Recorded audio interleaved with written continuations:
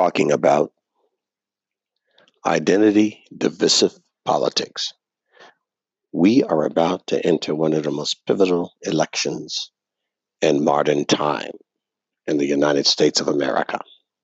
In fact, and perhaps in the history of the modern era of our globalist economy. And the question is, what are you going to do about it? Many of you will be voting in this upcoming electorate for the first time. You're 17, or you're 16, or you're 18, and you are going to vote for the first time. I suggest you start now, educating yourself historically about the history of this country and the history of the press and the history of the elections in the late 1700s, 1800s, and early 1900s. In other words, nothing new under the sun. Folks, the sky is not falling. It's doing what it's always done. And you need to do what we've always done. Educate yourself about the truth and know how to coalesce the information and pick and choose based on the various tribalistic biases that have always existed in the human race. People are biased, anthropologically prone to bias. You have to take personal responsibility in being personally accountable for the truth you seek, if you care to seek it, and the truth you know. And it's hard to do that if you haven't been trained, if it hasn't been modeled to you, if it hasn't been taught or instructed, if you haven't had good mentors, good leaders. More importantly, if you haven't had a good father and a good mother. If you were raised in a dysfunctional home or raised by the nanny state of your government, well, you're at a great disadvantage because you probably have seen yourself as a victim. And once you categorize yourself and characterize yourself as a victim, you might as well shoot yourself in your proverbial intellectual head. I don't mean physical suicide. I mean psychological suicide. You've just seemed to fail to utilize the brain cells that God has given you to think for yourself and rather have someone else do it. So you are going to see yourself as a victim, and you're going to see everything through that scope of victimization, which means identity politics is all that you are going to identify with. You're not going to see yourself as a human or as an American, as a male or a female. You're probably going to see yourself as some LGBTQXYZ, feminist, progressive, dog-loving but baby-hating, fear-mongerer, waiting for the world to explode on itself because of the ice caps melting in the Arctic. And if not that, you're just going to see everybody else as the reason for why you are suffering. You're going to make yourself a victim, therefore justifiably blaming any and everyone else, mom, dad, the government, Republicans, conservatives, God, Christians, for choices and decisions that you've made. And you're going to see the world like a glass half full of water. Only it's not half full. It's half empty. And you're never going to see history for the progress it's made. You're going to see the future for how much you don't have. You're going to demonize every act of every man or woman that was ever done to help to propel you forward because of their sacrifices and their risks. Because you're going to discover something about that person that was imperfect, fallible, or where some aspect of their life or their character was flawed. In other words, you're going to forget the message of Jesus, which said, "He without sin cast the first stone." You're going to pretend you live, or actually, you're going to forget that you live in a glass house and you're going to throw rocks. You're going to forget what grandpa always told you or grandma. Every time you point a finger, there's three pointing back at you. You're going to forget what the Apostle Paul said to early believers when you are preaching and sharing the gospel and encouraging people to repent and turn from their wicked ways. Remember, such were some of you before you were enlightened, before you changed. You're going to forget that you weren't always on greener grass. And perhaps you may be disillusioned and realize you still aren't on greener grass. You're going to forget to forgive and to grow.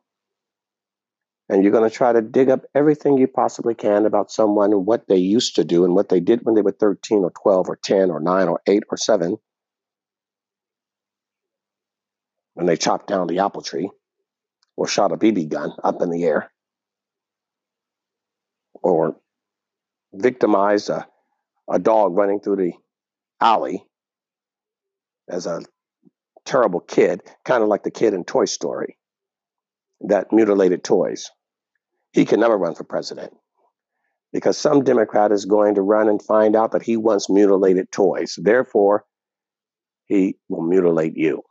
You're going to forget that people change, that people grow, that people learn, that their brains develop, and they're able to change their ways. But you don't seem to give too many politicians or leaders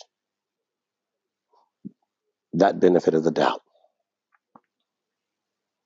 that they can change, that they can grow, that they can learn something new. And if you are consistent, then you will have to agree that you'd have to keep everybody in prison.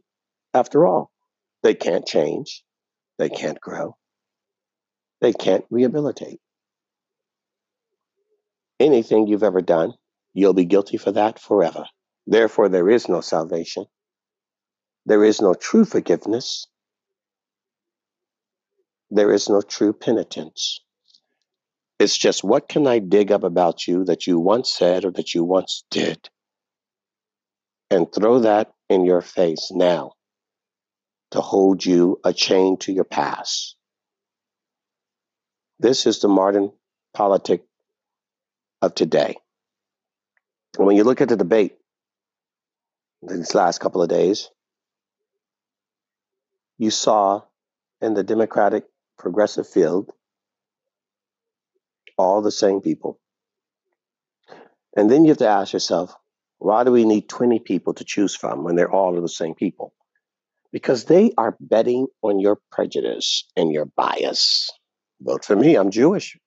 Vote for me, I'm Black. Of course, Kamala isn't Black, she's Jamaican and Indian. But my skin is dark, therefore judge me as an African American, even though I'm not. Obama wasn't. He's Kenyan. But look at the facts. Joe Biden, who once said, as a young man, the older people need to pass the torch to the younger man. Now, he's the older man with the power and doesn't want to let it go and doesn't want to pass the baton. Vote for me because I'm old and I've been there. I'm smarter than all the ones up on this stage. And by God, I earned the right to be here. I was vice president to a Black man for 8 years. So vote for me because I'm entitled. Vote for me because I'm a woman. It's all about women. It's all about women. 65% of all college graduates, women. It's all about females and the vagina. Vote for me. You'll really prove that you are a liberal and you're for America moving forward if you vote for me. And then the Muslims comes on the stage with a hijab around the head. Vote for me. Then you'll really prove that you're not Islamic phobic. And then Pete Booty, vote for me and prove that Christianity is wrong, that you're not a prejudiced Christian. Two men can love each other as husband and husband. And there is nothing that says you can't vote for me because you need to prove that you are not homophobic. Wow. This is what politics has reduced. Voting for people in order to prove that we're not prejudiced, that we're not Islamic phobic, homophobic, misogynist. Really? Is that the reason why we're voting? To prove that you're okay with a senior with veneers, dentures in the White House? Really? Historically, none of this would hold up. But now it's no longer about the country, about the republic, about the Constitution, or the facts. Why vote for any of you at all? Employment is the lowest it has been in over 60 years in every sector. Energy independence, for the first time, we've never had it. More peace in the world and less of our men and women of arms involved in conflicts, never before. More people working and less people on food stamps and government support than ever before. And yet, without the sky falling and with the sun brighter and clearer skies and more people working, we have to find something to complain about. Well, yeah, I might be working, but I'm not making as much as that guy. And I'm not making as much as that guy. And that guy's making way too much. And I need to be making more. Therefore, I'll be miserable. But with all of the leisure we have on our hand, something must be good.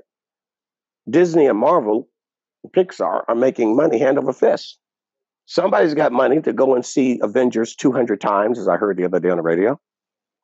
Somebody's got money that every movie that comes out is making $100 and $200 million.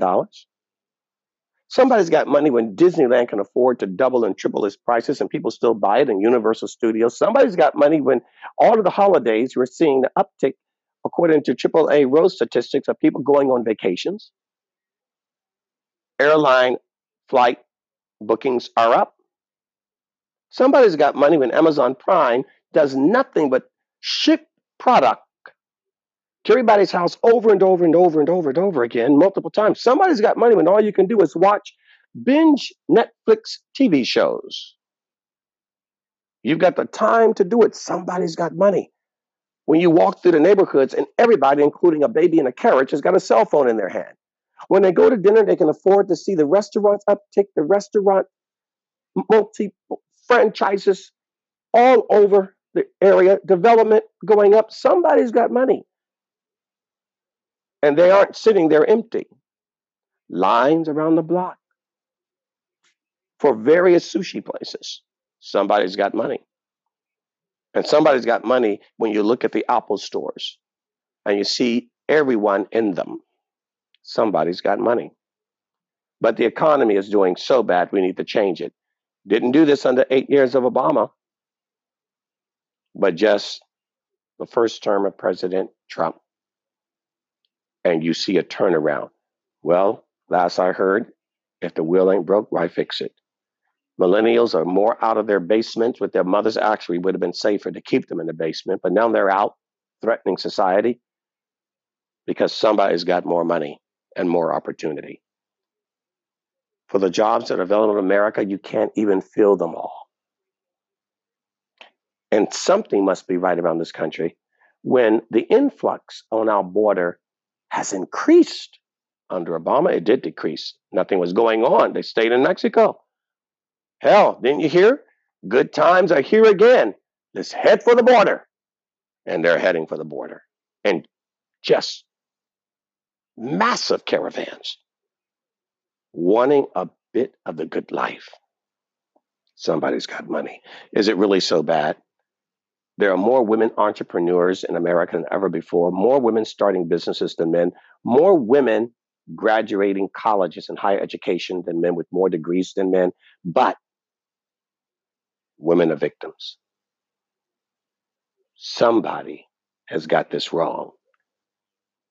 You see, it is never going to be right until you recognize that the real goal and agenda is never about the prosperity of this country. It's about the death of this country to eliminate any and every measure or fiber of its heritage. And most of you are too young because you don't study it, the heritage of this nation, the reason why you are happy here. Who started it? What type of men and women gave you this country? They were not fighting over abortion. They were not fighting on transgender bathrooms and being able to walk into a store with a dress, even though you're a 6'6" African American man with an afro, and twitch your hips like a woman and then be considered normal. What makes a republic great is not the right of two women to get married or two men to get married or whatever you identify as, to marry your dog or marry your sheep or marry your horse and call it true freedom, to be able to smoke anywhere you want and drink anything you want and have any drug you want all day long as you want, and then claim, yes, that's what makes a country great. Well, you dummy, thank God none of you were alive when this country was forming and when freedom was in its infancy, because it would not exist with any of you with thoughts like that. You'll learn the hard way, one way or the other.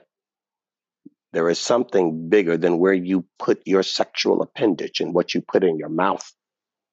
There is something bigger than what you can smoke or put up your veins or snort up your nose. There's something bigger than whether or not you can skate downtown on a ledge or surf on a certain spot at the beach. There's something bigger than whether or not you can take a dog on an airplane or consider yourself a dog yourself. That's not what makes countries. So stop your identifying politics and learn your history. Because if you don't, I guarantee you this country that you love, this country that you think is so great, won't be here much longer.